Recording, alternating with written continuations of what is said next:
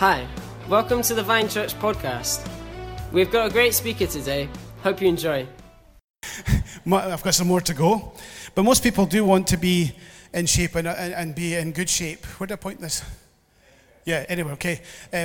We want to be in shape. We want to be fit and healthy. We want to do those things. That's certainly what we're told is watch what you eat, do more exercise, have a thing on your hand that tells you to do 10,000 steps and all those kinds of things.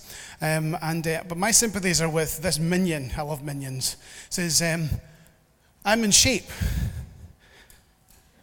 Round is a shape.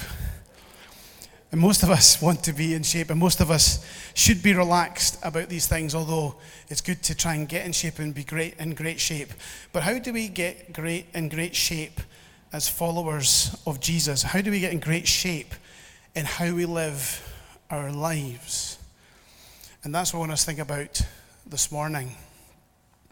I come this week from a really, really exciting week. I was down in Harrogate for a thing called the CAP Gathering. This is a gathering of people who work for Christians Against Poverty, volunteers from all over the country who run debt centres, debt coaches, people who run life skills courses, people who do the money course, do CAP Job Club. As you know, we do a CAP Job Club and run it here. And it was really, really exciting to be there because it's 25 years since CAP started with one guy, John Kirkby, one guy, who found himself at Christmas sleeping in a one room with him in a bed, his girls on the floor, and their Christmas dinner was bacon sandwiches.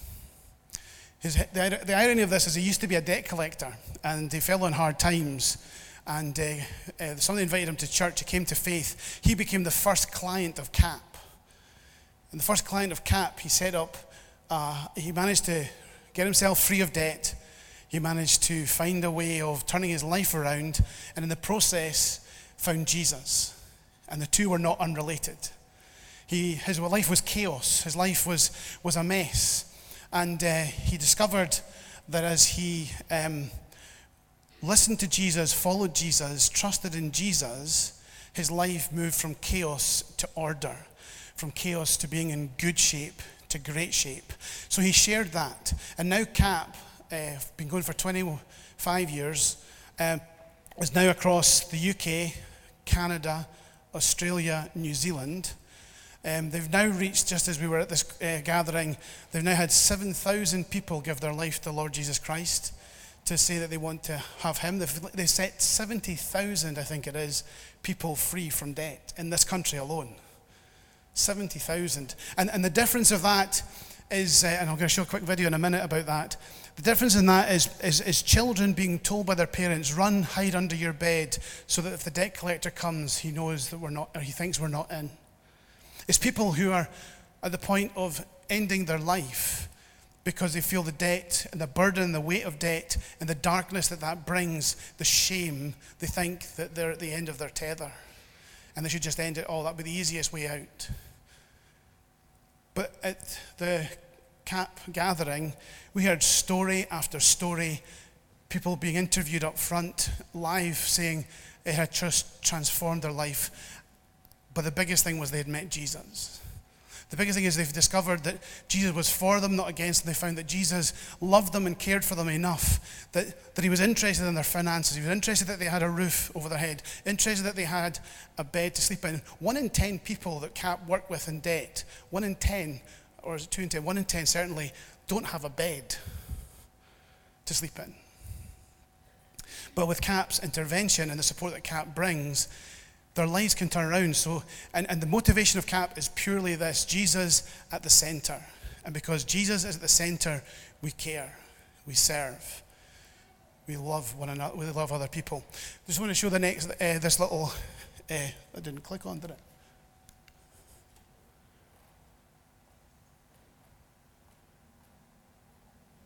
I didn't hit the button in the middle.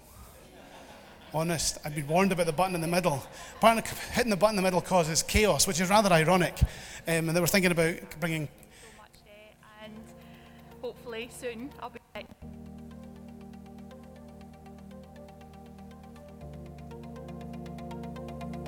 Thank you to all the life changers. CAP has completely changed my life for the better. I was in so much debt and hopefully soon I'll be debt free. Thank you. We've just become debt free, which is unbelievable. Well, I am debt free since last week after about 15 months of working together with CAP.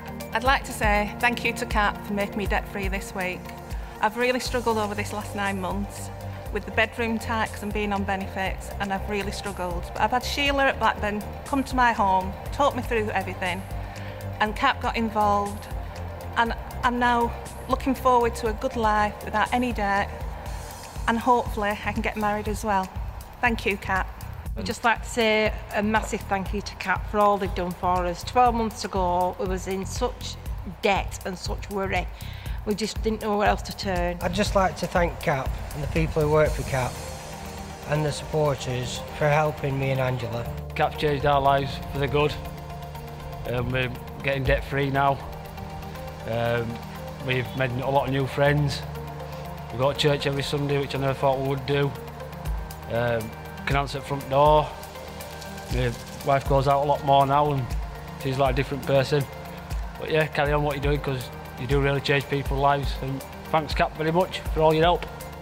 We can see a way out. There is light at the end of the tunnel, so we'd just like to say a big thank you for all your help and assistance over the years, and please continue to give. Thank you. And God bless you. It's absolutely wonderful. Difference between wishing you weren't going to wake up next morning and wishing to get up straight away. Thank you so much, everybody. Thank you.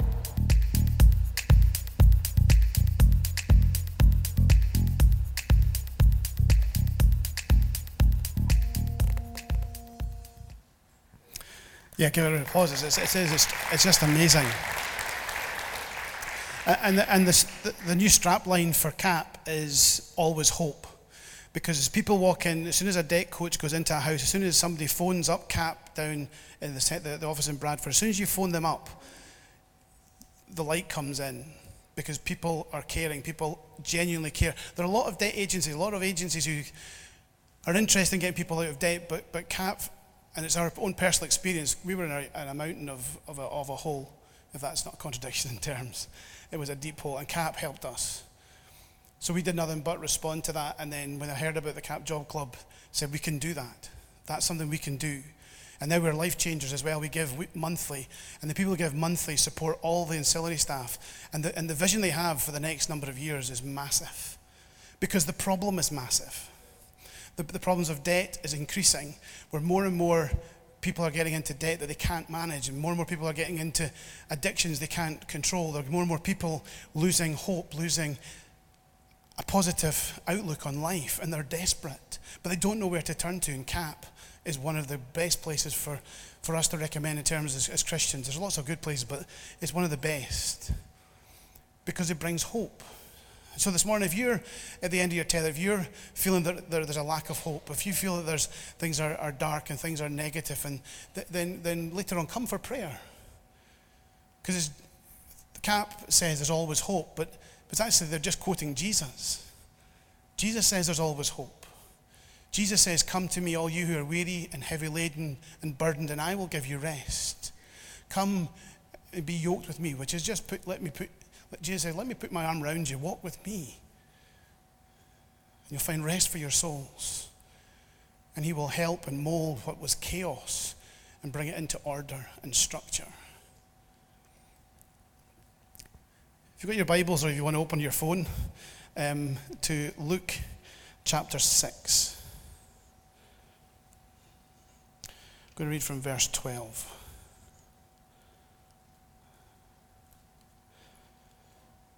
Luke chapter 6, verse 12.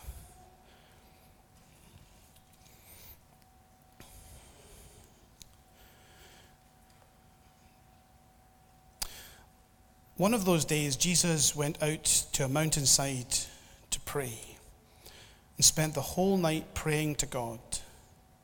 When morning came, he called his disciples to him and chose 12 of them, whom he also designated apostles, Simon, who he named Peter, his brother Andrew, James, John, Philip, Bartholomew, Matthew, Thomas, James son of Alphaeus, Simon, who was called the Zealot, Judas, son of James, and Judas Iscariot, who became a traitor.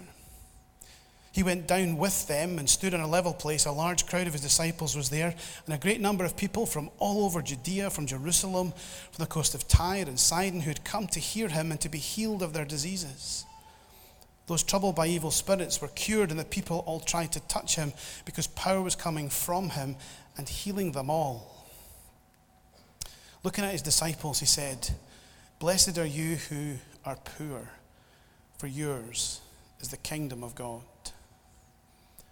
Yours is the kingdom of God. So this gospel, the good news of Jesus, the kingdom of God is for the poor financially, the poor who are living in fear or shame or darkness, despair, loss, those who need to have hope, those who need life, those who need freedom. This gospel, this invitation is to one and all from Jesus. Jesus said, "Follow me." And we as disciples of Jesus are to follow him. We are to imitate him, Paul says. We imitate Jesus, we imitate Paul as Paul imitates Jesus. That we're called to model our life, our patterns of living, our way of following Jesus according to how Jesus lived his life. That's what Christians are. The term Christian, by the way, was initially an insult when it was first used, because it just means little Christs. But actually, in the insult was the truth of the matter. If we are followers of Jesus, then we become like Jesus.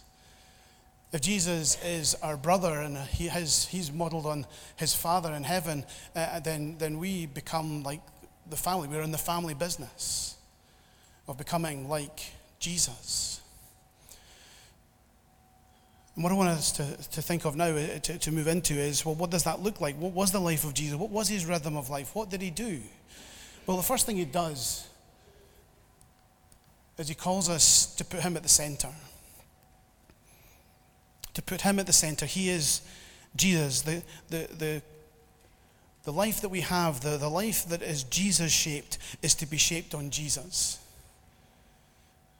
And that means we read the Gospels. That means we read and hear what he said. That means we read and hear the eyewitness accounts and people who saw what he did, reading through the New Testament. What does Jesus say? What does he do? What does he tell us to do? What does he model for us? Why does he show us to live? We have a Jesus-centered life. Now, you might recognize the shape there. As I was preparing this, it was after I'd finished it that I suddenly realized that it's very like the Vine logo. Just a different color, that's okay. It's heart colored, it's because he's at the heart of everything is Jesus. And then I thought, but that would be a bit twee. And then he said, but don't I say I am the vine? He is the true vine. So your logo should remind you of this talk. If nothing else does, your logo that you see as you come in and out should remind you that you put Jesus at the heart, the vine. Jesus is the true vine. And we are the branches. That we are called to bear fruit. What does that fruit look like? What's the fruit if we follow Jesus? What did Jesus model? Well, in Luke 6, we're told that Jesus went up a mountain to pray. Spent all night with his Father. Did he do that just because he felt he had to? No. Did he do that because he didn't like people? No. He did it because that's what he did. Again, you find Jesus trying to get away from the crowds. Trying to get away from the crowds to spend time with his Father. And he says in John 14, he says, you need to come to the Father through me. Jesus says, I am the way, the truth, and the life. Come to the Father through me. There is no other way. Come to the Father. Live a life that's upward focused to the Father, that you would pray with him, that you would speak with him, you would hear from him, you would have fellowship with him. Because that's what Jesus did, that's what we are meant to do. Have an upward life, focused on him, focused on his words, hearing what he says. When Jesus, we already heard it earlier on today, when Jesus was asked, what's the great commandments? What's the greatest of the commandments? He said there are two that are the greatest. The greatest is this: love the Lord your God with all your heart and soul and mind and strength. Love the Lord your God. And so we love him. We worship him. We meet with him in the quiet place on our own. We go wherever you find that's possible. You go to the hills or wherever it is, some room in your house, in your back garden. At any moment, finding that place with the Father. Why? Because Jesus said we should, modeled we should, says we should, and says we can. So we live an upward life. The second of the great commandments, love your neighbor as you love yourself. Now we have neighbors who are in the family, and we have neighbors that are outside the family. Loving our neighbor who's in the family are our brothers and sisters. Look to your left, to your right, behind you, before you. Look around across the rest of the town. Look across the rest of the world. Our brothers and sisters in Christ. But equally, we are called to love our neighbor in need. To love people who don't know Jesus yet. To love people who need to hear about Jesus. To love people who are far from him. Love people who are near to him. To love. To even love our enemies.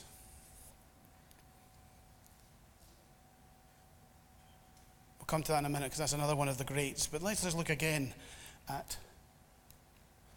Wrong way. Loving in. Loving our brothers and sisters. Loving spending time together in fellowship, in small groups. Loving to spend time with one another in fellowship meals and whatever else might be. That this is our family, our extended family. Not biological family, but joined and united in Christ. Spending time together, fellowship together. Do not give up gathering together as some are in the habit of doing. It's important to gather together, to encourage one another, to share. That not just on a Sunday, but at regular times. To share in.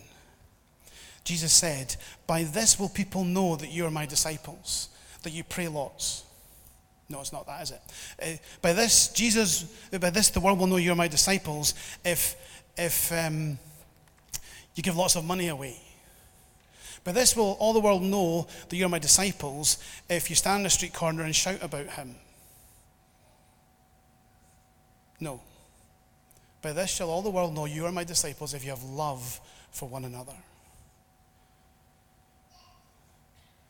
And I'm more and more struck that the world watches us and looks for unity. And it's interesting that the things that people seem to give to and support and get behind are when they see Christians working together, like street pastors or food banks or CAP.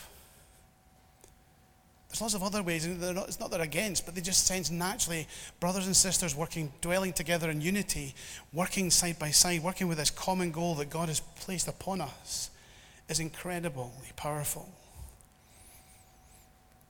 And of course, there is the third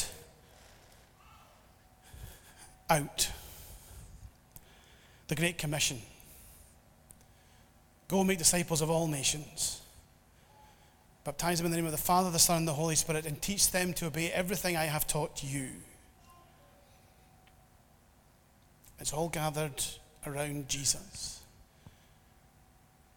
Jesus, when he spent all night in prayer, came down, and amongst his disciples, he called them out by name, all 12 of them.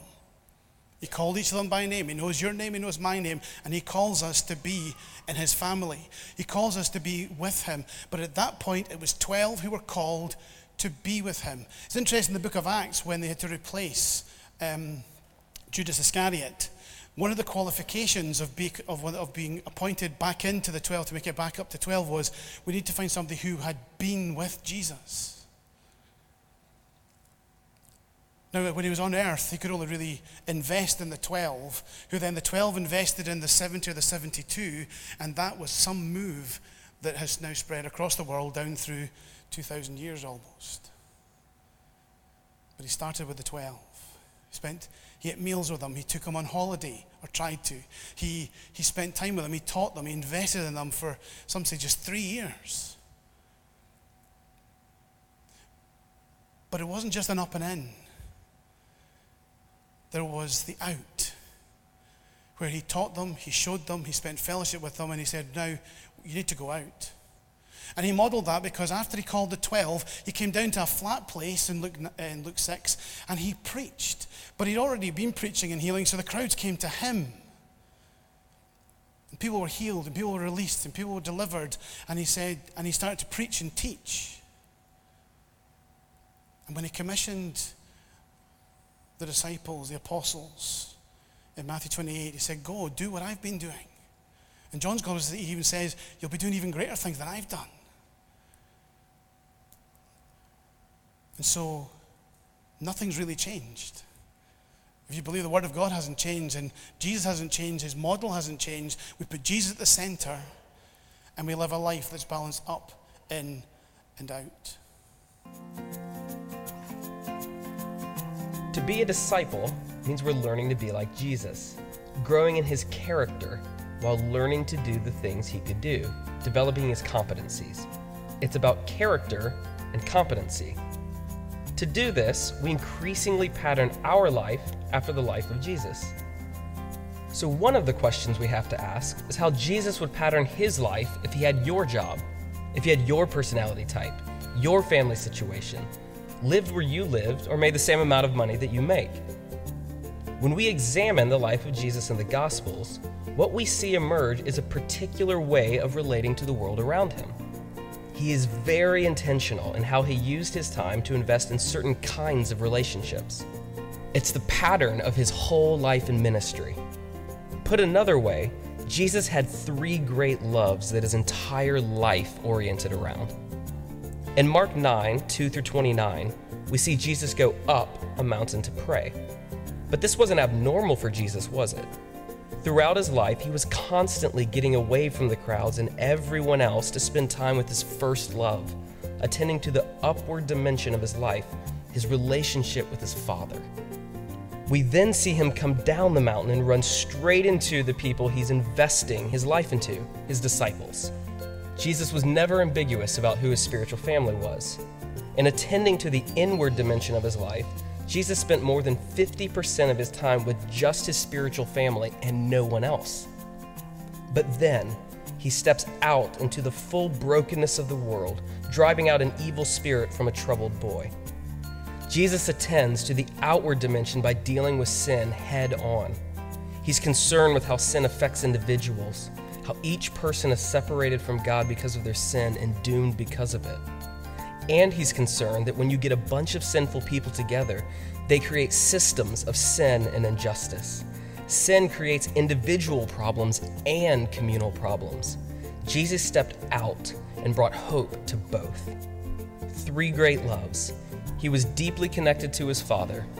He was constantly investing in those his Father had given him to disciple and to be spiritual family with. And he entered into the brokenness of the world with good news and asked for a response individually and communally. To be disciples of Jesus, we pattern our life in the same way that Jesus did, up, in, and out. Most people are naturally good at one. They're okay at a second, and they're fairly bad at a third. But rather than simply playing to our strengths, we commit to be learners.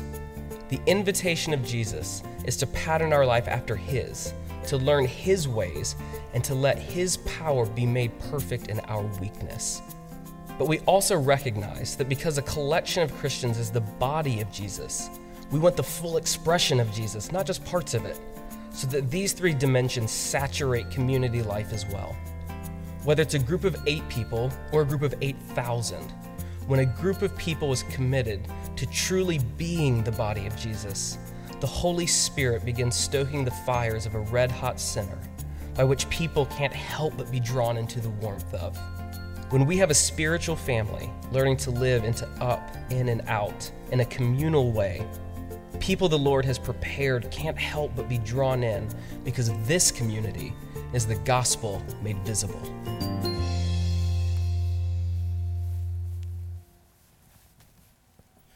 Is that good? And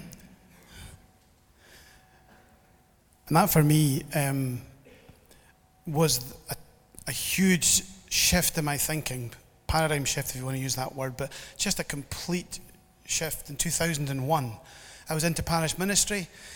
I was busy in the work. I was preaching, I was teaching, I was visiting, I was doing all the things you're meant to do, not seeing much happening. And in 2001, I went to a little clan gathering day, training day in Aberdeen, and was taught the triangle. And it totally revolutionized me, and it totally revolutionized how I see ministry, totally revolutionized how I see church. And especially that bit about the 2 out of 3 kind of part. And it's true. You've got to pick 2. You might want something good, fast, and cheap, but that's not going to happen. You might get something that's good and fast, but it won't be cheap. You might want something that's good and cheap, but it won't be fast. Or you might want something that's fast and cheap, but it won't be good. Or perhaps for anyone who's going into student life, you get this one, which is you've got to choose 2 out of 3. Good grades, social life, and enough sleep. If you want to have a really good social life and good grades, you won't get much sleep. Probably not enough. Or if you get enough sleep, you're going to have to choose between party or good grades. And you know, it's very, very true about 2 out of 3. Because for me, when I was challenged by this, I spoke about outreach and evangelism. And our church, where I was at the time, spoke about outreach and evangelism. But when we had a look at it and we kind of gave ourselves a rough kind of scoring out of it, we were great in worship, passionate in worship, passionate in prayer and the Bible study. And really, really good at meeting together in small groups. We were small groups all over the place. And it was wonderful. And then we went, what about out? Well, the doors are open on a Sunday, and we do some things, and then we discovered that people across the church, including myself, we don't really know how to share our faith. We don't know how to actually do out, and it's quite weak. And realizing that a church like that becomes kind of a clique, a holy huddle. We've got something really, really good. If only people would come to us, they would have this. Or one model in one Bible study we had, in fact, our small groups, we challenged them all that once a quarter they would do something out, because they were brilliant in Bible study, and they were brilliant in worship, and they were brilliant in community. They were just wonderful. And we said, right, once a quarter, do something out. What do you think that would look like? I said, I don't know. Just think of something. Could be a number of things, and we talked it through with them, because what we realized is we were building, we had a fellowship of spiritual bodybuilders. They were in shape. I don't know if you know this, but some bodybuilders get so big and so in size that they can't do basic things because they've got so much muscle. They're actually not as strong as some other athletes who go for speed, agility, and strength. And so we had a lot of spiritual bodybuilders who they had the best intention. We want to have time with the Father. We want to go deeper in the Word and be committed in fellowship. And we said, okay, we'll do something out. And some of the reaction was not positive because it threw them out their comfort zone. But the ones who did, wow. And there for them, not revival, not breaking out, but for them it was revival, because all of a sudden there was a purpose for their meeting and digging into the Word, because we need to do that because we need then to be strengthened to go out. And whenever they had pastoral issues, somehow the pastoral issues were dealt with better as they went together, because when you do something together, you get stronger bonds of family. As you go together, you end up doing those kinds of things. And I've seen churches the other way where they're high on the up and high on the out, and we've no time for anybody being hurt or injured or needing pastoral care. The mission is everything. The mission is everything. And then people burn out and wonder why leaders burn out. It's because that's not the model that Jesus gave. And there are other churches that I've seen that sadly do in and out, but don't really consult with God. Don't even have a passion for God. And generally just become a nice club with a religious label. But Jesus' model for each of us is this, that we live an up, in, and out life. That we live a life that's in balance, that has shape, has structure. And it's not just me saying that, that's in Jesus' life. Go look in the Gospels. In Mark 1, after one of the greatest revival meetings that there ever been, where people were being healed all night, having Peter's mother-in-law being healed, the disciples have to look for Jesus. Where's he gone? He's out very early, got up and went out to pray. And they got to him and they said, Jesus, everyone's looking for you. Come back. We should build a ministry on this. We'd be made for life. People coming from, Jesus, no. We've got to go on. I've come to preach, and if there's other places I have to go. Modeled up in and out. The Lord's Prayer, the disciples' prayer is up in and out. The armor of God has up in and out. It's a rhythm and a pattern that we should not cut back on our devotion and our love of God, loving him with all our heart, soul, mind, and strength, and loving our neighbor as we love ourselves, both inside the family and outside the family, with Jesus at the center.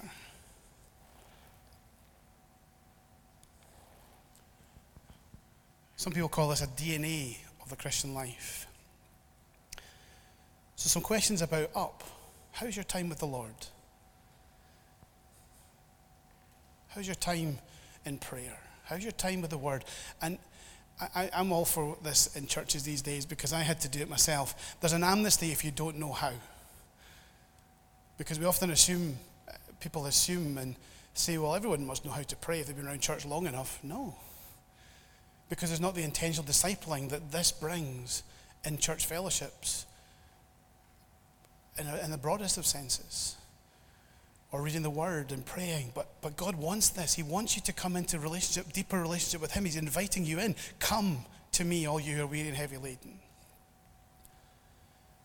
Do you feel like worshiping him? Are you obeying his commands and so on? And that list of questions, by the way, is not prescriptive and is not exhausted. Okay? In questions. Experiencing encouraging fellowship. Are you building one another up? Are you feeling built up? Are you building up others? It's not just about what you get. It's not consumerist Christianity, this is, are you building up others? Are you helping them? Are you looking to their needs? And as you meet their needs, then your needs get met. It's the wonderful thing of the kingdom. A whole range of questions in there. Don't have time for them now, sorry. They will be available. And out. Usually the weakest one. For most, if I'm truthful. Do you know how to tell your testimony, your story of faith?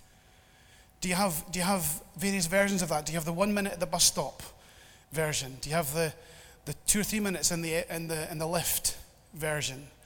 Do you have the 5 minutes in a queue version?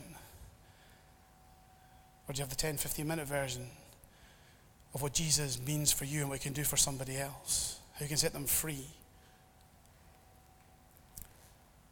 Do we share our faith? For those groups, just to give you an indication of what they did, one group decided that they would give out free bottles of water.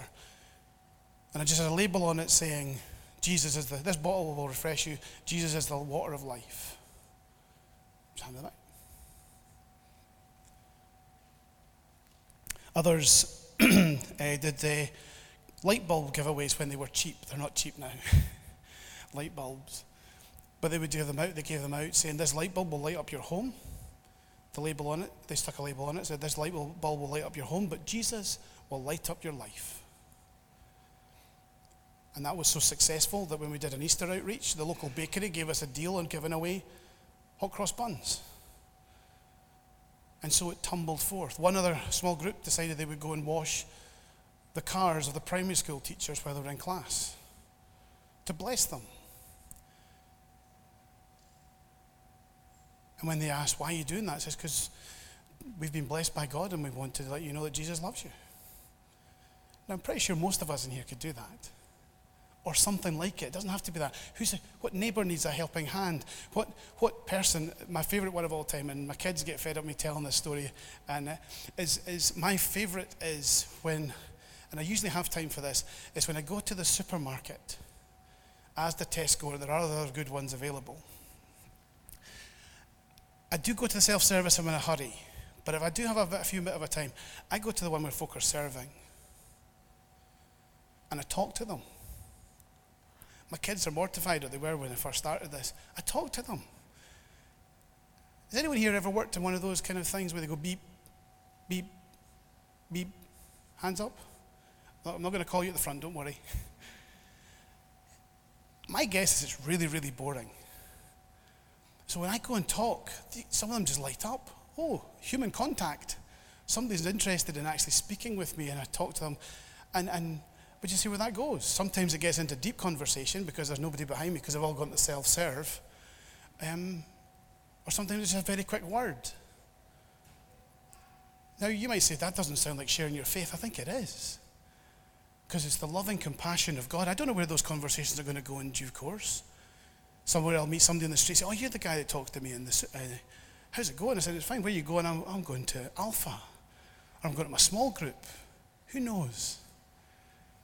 But we offer hope and a smile and a service coming from the heart of the matter, which is Jesus. Keeping him at the center. Is Jesus the priority of your life? Is Jesus at the center of your life? Is Jesus the one that you're passionate about? Is he your Savior? We all want him as our Savior, but is he your Lord as well? That what he commands you do, where he leads you to follow him, you follow. Even though it's quite scary, and even though you've never done that before, when he says, follow me here, do we obey? Remembering he's always with us. He's always wanting things to go well.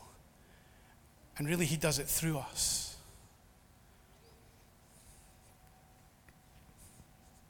How is your up and your in and your out? And how is your relationship with Jesus? Hopefully, if nothing else, you remember the triangle. The Jesus-shaped life of up, in, and out. The great commandments and the great commission. With Jesus at the heart and at the center. The Jesus-shaped life. Come to him and yield to him. Take his yoke upon you and learn from him, for he is gentle and humble in heart, and you will find rest for your souls. We're going to move now to a time of invitation. If your life is in chaos and you don't know Jesus yet, or Jesus is on the edge of your life and you really want him to be at the center of your life, then I think today is a day to make a decision to come forward for prayer from the prayer ministry team. They will pray with you. They will lead you in a prayer and will guide you in a prayer to the place of faith, to committing yourself, to invite Jesus to put his arm around your shoulder and to walk with you, that you would learn from him and that you would be seen in his family. He knows you by name. We've seen that. He's calling you by name. In the time in prayer before the gathering, I saw, and I believe there's somebody here who feels like they're right under the water and all that is above the surface of the water are their hands. They feel like they're drowning. Now, that could be in debt, or it could be in an addiction. It could be just in life. And I saw a picture of somebody being pulled, the hand reaching down and being pulled up and brought out of the deep, brought up out of that place. If that's you, you need to come forward for prayer. You need to come forward for prayer. But also I think there's maybe a few folk here who feel particularly that their life is out of shape, as I've described it here, as modeled by Jesus. And by that, I think not just a little out of shape, but really out of shape.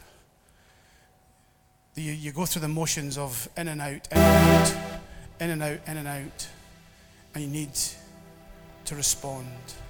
And somebody will stand with you and will pray with you and will encourage you. So if you can, just stand just now.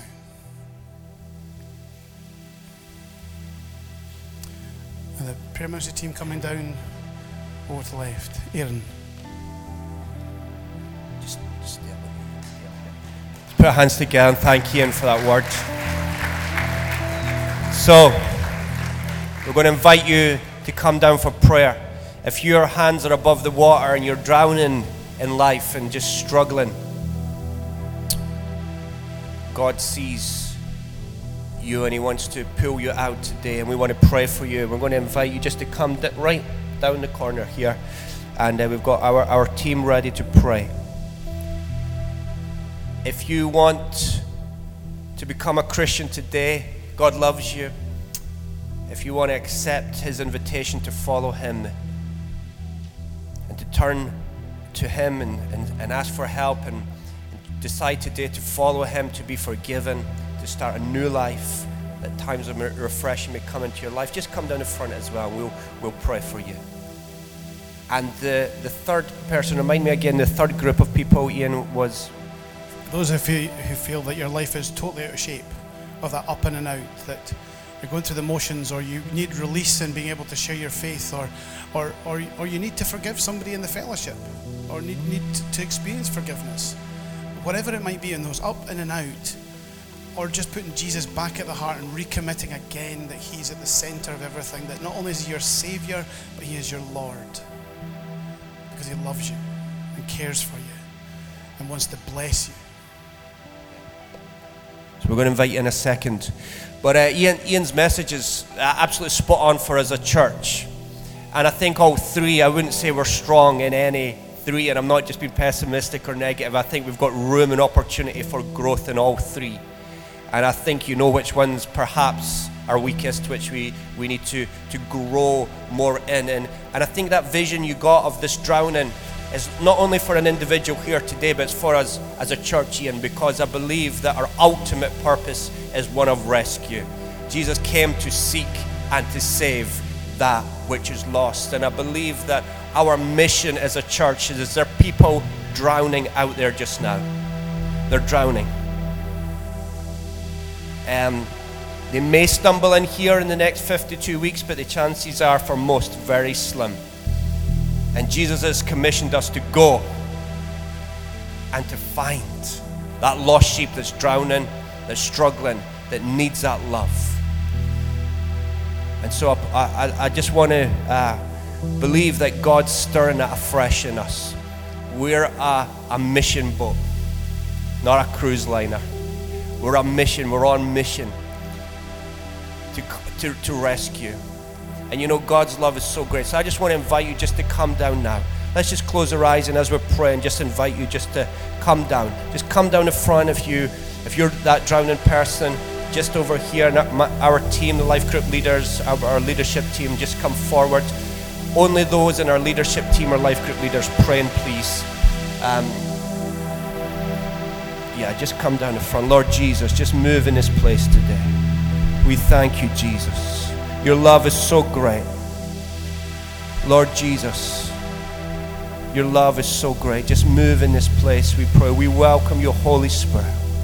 Holy Spirit, we just ask you to come and just encourage our leadership team. Start praying. Ask men with men, ladies with ladies, and just ask the person first of all what they would like to be prayed for. And I just want to encourage you just to take your time. Take your time with that individual.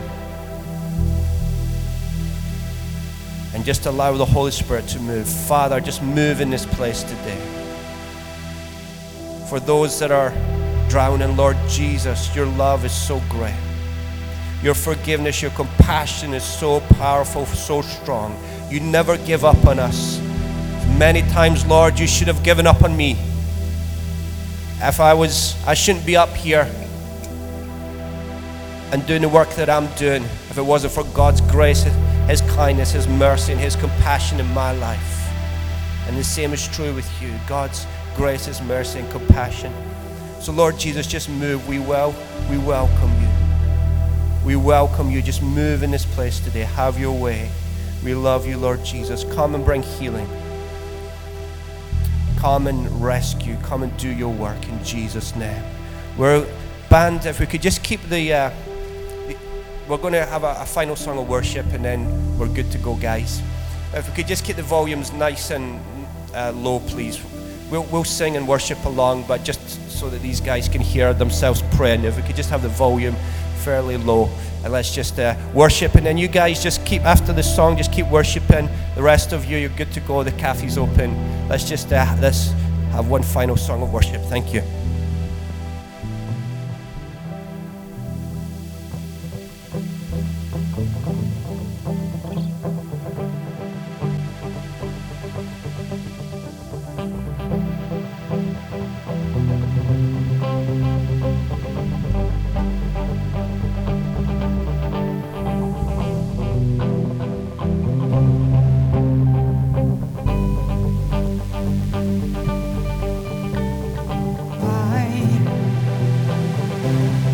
Feel the heat is rising, the flames on the horizon,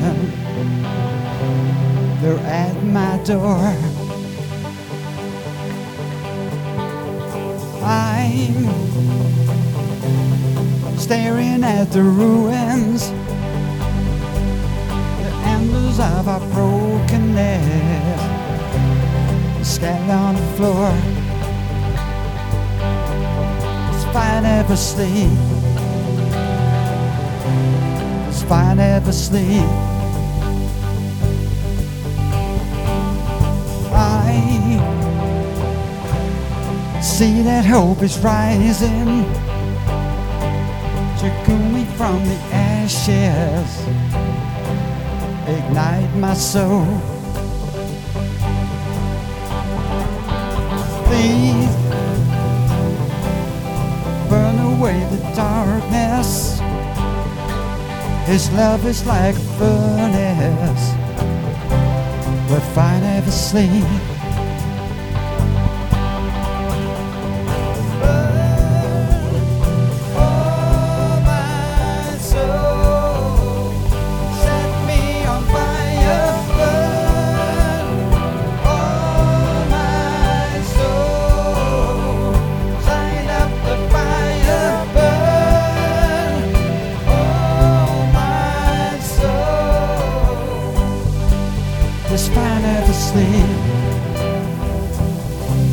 If I never sleep, star, I never wanna miss you. Something new is being born, and we were born for this. Lord, we know our day's coming. Look into your eyes, see a fire that never sleeps. Fire never sleeps.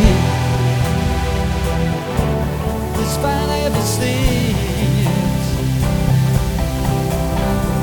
Burn, oh my soul, let me fire burn, oh my soul,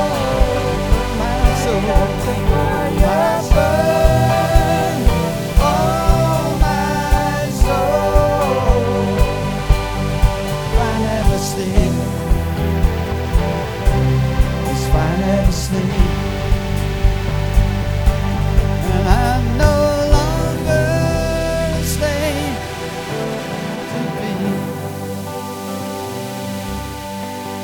I am a child of God. I'm no longer a slave to fear. Thank you, Father, for this time today. Thank you for your Spirit. Thank you for your work that you're doing here today. Just move and bring life, bring healing, bring restoration, bring new hope. Stir your church up as we go out this week, Lord. Let's go with fresh eyes to love, to bless, to smile, to look into the eyes. Help us to slow down, Lord. Help us to walk through the crowd slowly. Help us to lift our heads. Help us to work from rest. Help us to come to you, that we may receive and walk and start our day in rest and in peace. And then we may walk through the day with peace. And we will be peacemakers wherever we go. We turn chaos into peace and into order. We bring it into our workplaces through your Spirit and through your anointing. In Jesus' name we love you. Amen. Okay, people, have a wonderful afternoon. If you've been prayed for, you just take your time. Band, if you could just keep playing. Enjoy some lunch, guys. Thank you for coming. If you're new here today, a big, massive welcome. Just stay and introduce yourself, and I'd love to meet you. Thank you. Have a great week, everybody. Right Now Media, sign up.